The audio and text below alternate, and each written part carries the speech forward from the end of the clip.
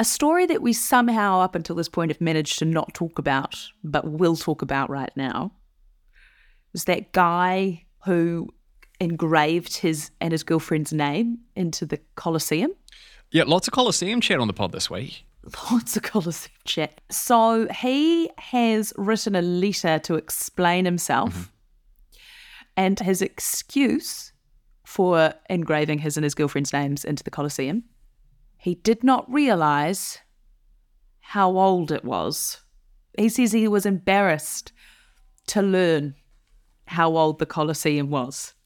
Yeah, it's like my desk at school, you know? Yeah, it does. Same building. Same. Anyway, we better get to the show. Kia ora, this is Newsable. I'm Emil. And I'm Imogen, and this is what's worth talking about. We love setting records on this podcast, but not when they're indicative of the impending end of the world. The climate marker broken twice this week, and what it tells us about the state of climate change. It's also 500 days since Russia invaded Ukraine. Bright and sunny Friday show today. Really kicking it off. And we are bang smack in the middle of the Ukrainian counter-offensive. So what does that actually mean for the war as it stands? Plus, we're talking Threads, not clothes. It's a new app. Could this be the new Twitter? And why does our tester want to delete it mere minutes after downloading it? And as always, it's Fun Fact Friday, so stand by for pub quiz ready facts served hot. Piping hot. We've got all that coming up in a moment here on Newsable. Newsable takes time and resources to produce. Please support our mahi and visit stuff.co.nz/support.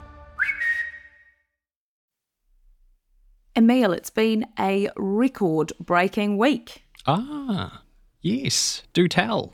Well, you might not have noticed this from freezing old Auckland, but Wednesday was the hottest day ever recorded, according to the US National Centers for Environmental Prediction.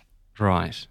That sounds like something that on the surface sounds great, but actually is really, really, really, really bad. Yeah, so someone craving warmth sounds awesome, but it is very, very bleak. And what's even bleaker is that record was broken again 24 hours later. Oh, great. Now it's Thursday. The average global temperature was 17.18 degrees Celsius. And climate scientists reckon more records could tumble over the coming months, which is wonderful. Great. Yeah. Just great news This is what all around. This is what we love to hear.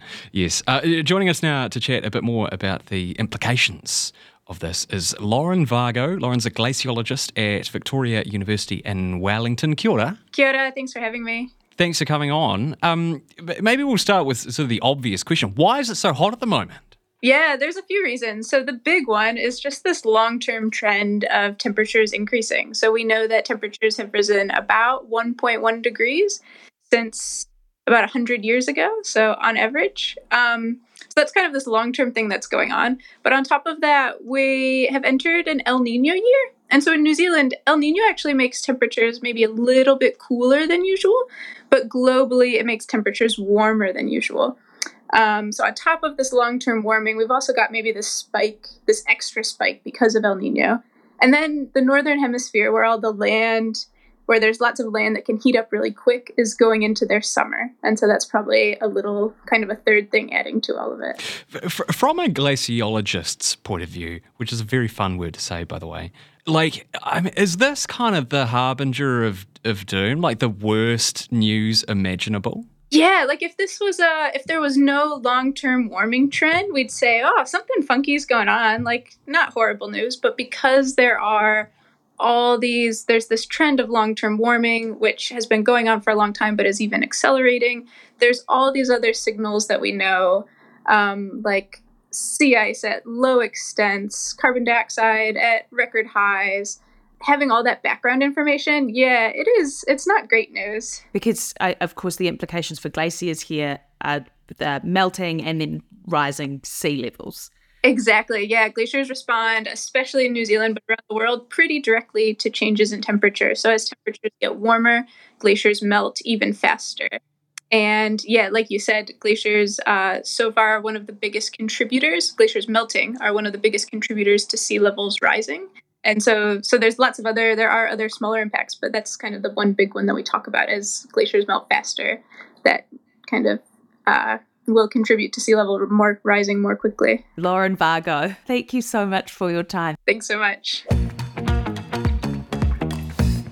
Stand by for an explanation of the new social media beast, which is Threads. We're going to give it a test run on your behalf. You can find us on TikTok or Insta. If you want to get in touch, remember, search for Newsable NZ. And if you want to go old school, send us an email, newsable@stuff.co.nz. And if you're enjoying what you're hearing, remember, chuck us a like and a follow on your favourite podcast platform.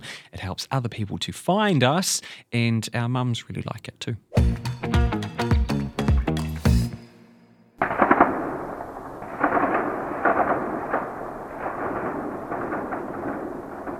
It's been 500 days since Russian forces rolled into Ukraine and started a war which as yet shows no sign of ending anytime soon.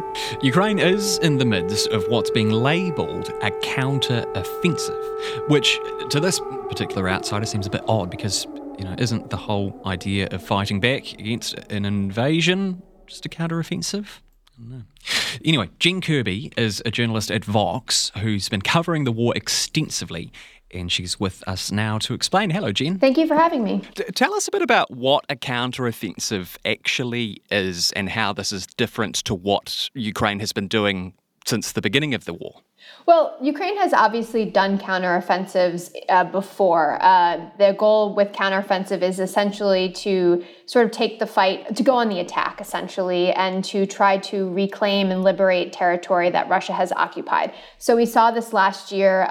You might remember in late summer, Ukrainian forces expelled Russia from the area around Kharkiv, and then later were able to force Russia to retreat beyond the river, the Dnipro River in the south in Kherson. And so we saw these counteroffensive successes last year. And then sort of winter set in and we had a bit of a lull and a more kind of attritional fighting, which has really characterized a huge part of this war, kind of on the whole. The sort of big movements have been rare, really.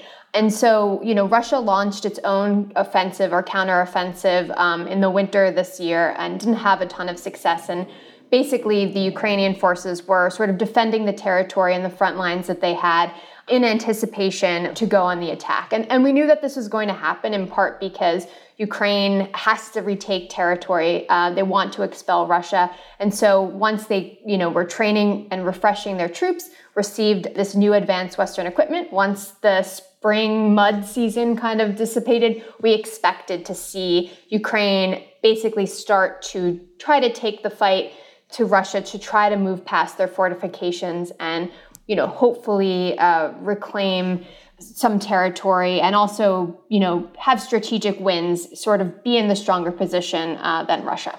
Because you wrote recently for Vox, whatever success looks like in the Ukrainian counteroffensive, it is unlikely to usher in the end of Russia's war, which isn't the greatest thing to think about. Doesn't sound great. It's not a glowing review, I guess, of Ukraine's counteroffensive. Can you explain that a little bit more?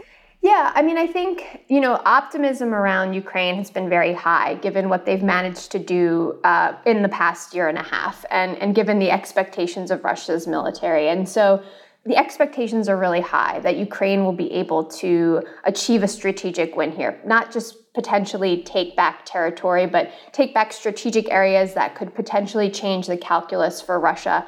And also, end this in a better position, retain support from the West, really be able to kind of prove that they can use this new equipment and the training and support. And we just don't know if that's going to happen yet. But even if it does, even if Ukraine meets all these expectations or succeeds expectations, the idea that they're going to expel Russia from every inch of its territory, including Crimea, just seems extraordinarily unlikely to do in one season. And then, of course, the wild card is Russia. And I think we don't know how this counteroffensive may change Putin's calculus, but at least where we sit right now, it seems very unlikely that Russia is going to just accept defeat. The expectation is that Putin thinks he can kind of wait this out. Ukraine is dependent on the West. And while Russia, of course, is facing constraints, but it's been remarkably resilient against sanctions. And Putin, he is committed to this. The Russian public so far is committed to this. And so, of course, Ukraine's goal is to sort of prove to Russia that this is costly for them. But we don't yet know if Russia will take that message no matter how well Ukraine does in this counteroffensive. Really interesting stuff. Jen Kirby from Vox, thanks very much for your time. Thank you. If you don't have time to read the in-depth stories, or you just prefer to listen instead, The Long Read from Stuff is the podcast for you. Each week we showcase one of our excellent pieces of journalism, telling important or entertaining stories from the world of crime, sport, history, culture and more. You also get to hear from the journalists themselves about how they uncovered the story and how it came to life. So, for your weekly dose of long-form journalism, beautifully read, subscribe to The Long Read from Stuff wherever you get your podcasts. Right.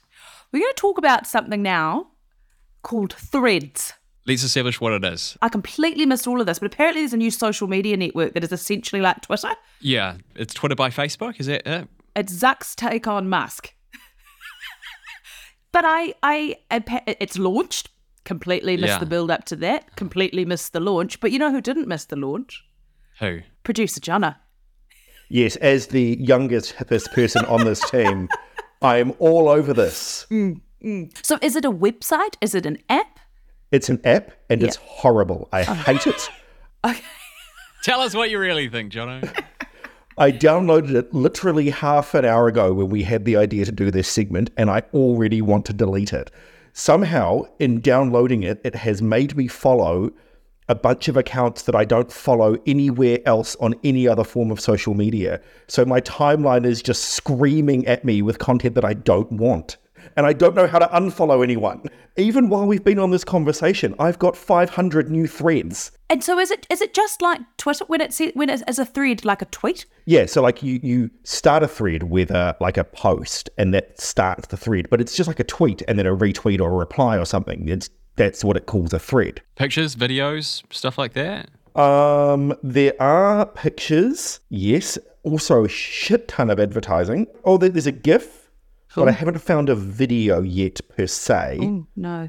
Oh, I've accidentally logged in. No, Immo, don't do it. Save yourself. Throw your phone out the window. So, producer Jono's ultimate review is a solid 1-star review, it seems. Deletes mere minutes after downloading as well, I think would make it into the review. That is the summary of what I think. I think you're conflating a whole bunch of issues. Don't want to be held to account on rising child abuse numbers. You can manipulate crime statistics. I promised I wouldn't ever TED to you about gotcha journalism. Hang into the National Party's attack line there. I think it would be a resignation offence if I didn't deliver tax reduction. Yeah, I'm not worried about it at all. Nothing iffy in there. That sits with you perfectly fine. That's what we're focused on. Whatever happens in politics, the weird, the wonderful, the important, the thought-provoking, we got you. Listen to Tova wherever you get your podcasts. How are you feeling about this week's Fun Fact Friday, seeing as you missed last week? So you sort of like, you can't quite remember how it goes? Or Well, I'm disappointed in Jono for letting the team down last week.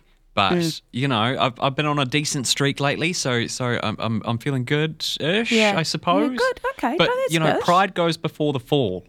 Right, as the reigning champion, though, do you want to kick us off this week? Okay. This is a fun fact, but it's also a very funny story. So in 2013, a feral pig stole a pack of beers from an Aussie campsite, got drunk, and tried to fight a cow. That's my fact. Nice. It's kind of like real life cocaine beer, except it's booze pig. Can I ask follow-ups on this one? Are you in a position to answer follow-ups? Let's give it a go. Okay. Did the pig drink the beer? It was seen scrunching around in the cans. Okay. So it was like chomping on the can. So it was surely swallowing some of the liquid. Okay. And then it fought the cow. Then it ransacked a few bins and then tried to take on a cow that was in the vicinity. Yeah. Operative word there being tried. Did the cow win, or was it was ruled a draw or no contest? It's described as starting a fight with the cow and then being chased by the cow. And then eventually at one point it went for a swim in the river at the campsite and then was later found under a tree asleep. That's my fun fact. In 2013, a wild pig got pissed and started a fight with a cow in Western Australia. You're right. That's like Cocaine Bear's PG-rated Yeah. prequel. My fun fact is actually, you know what? I'm going to ask you I'm going to put you on the spot here, and listeners can play at home as well. If I asked you, who do you think is the highest grossing actor ever in the history of the world? So you combine all of the box office takings of all of the movies that they've ever been in. Is this movies? Yep. Whose filmography? Not TV. Not TV, just movies. Whose filmography has made the most money? And talk me through your thought process here. I'm curious to see where it goes. I don't know. What are some names that are coming to mind? I know that Robert Downey Jr. was at least at one point the highest paid actor of all time. It's a great shout. Robert Downey Jr. is up there. Robert Downey Jr. is in the top 10. But it's not Robert Downey Jr. Tom Cruise. Again, great shout. Yeah. I don't know. Keanu Reeves. Oh, Nick Cage. There you go. Final answer, Nick Cage. Just for fun. It's the highest grossing actor of all time is Stan Lee. Ah. Who is the head of Marvel Comics. And the reason is that Stan Lee has a cameo in every single film. one of the Marvel Comics movies. So Stan Lee has starred in 50 films. Yeah. They have collectively grossed $30 billion. So with an average of $612 million per film. Of course, he's only in them for like 5 seconds. Right, it is now in your hands. Head to our Instagram page to vote on your favourite fun fact. Drunk pigs fighting cows versus the highest grossing actor of all time. What a sentence that is. You can find us at Newsable NZ, and we will also announce the results of Fun Fact Friday on Instagram. Anyway, that's Newsable for today. I'm Emil Donovan. And I'm Imogen Wells. Make sure you tune in tomorrow for a fascinating episode all about polling, that little thing that we're going to see so much more of between now and the election. Should be a good little 101 for you.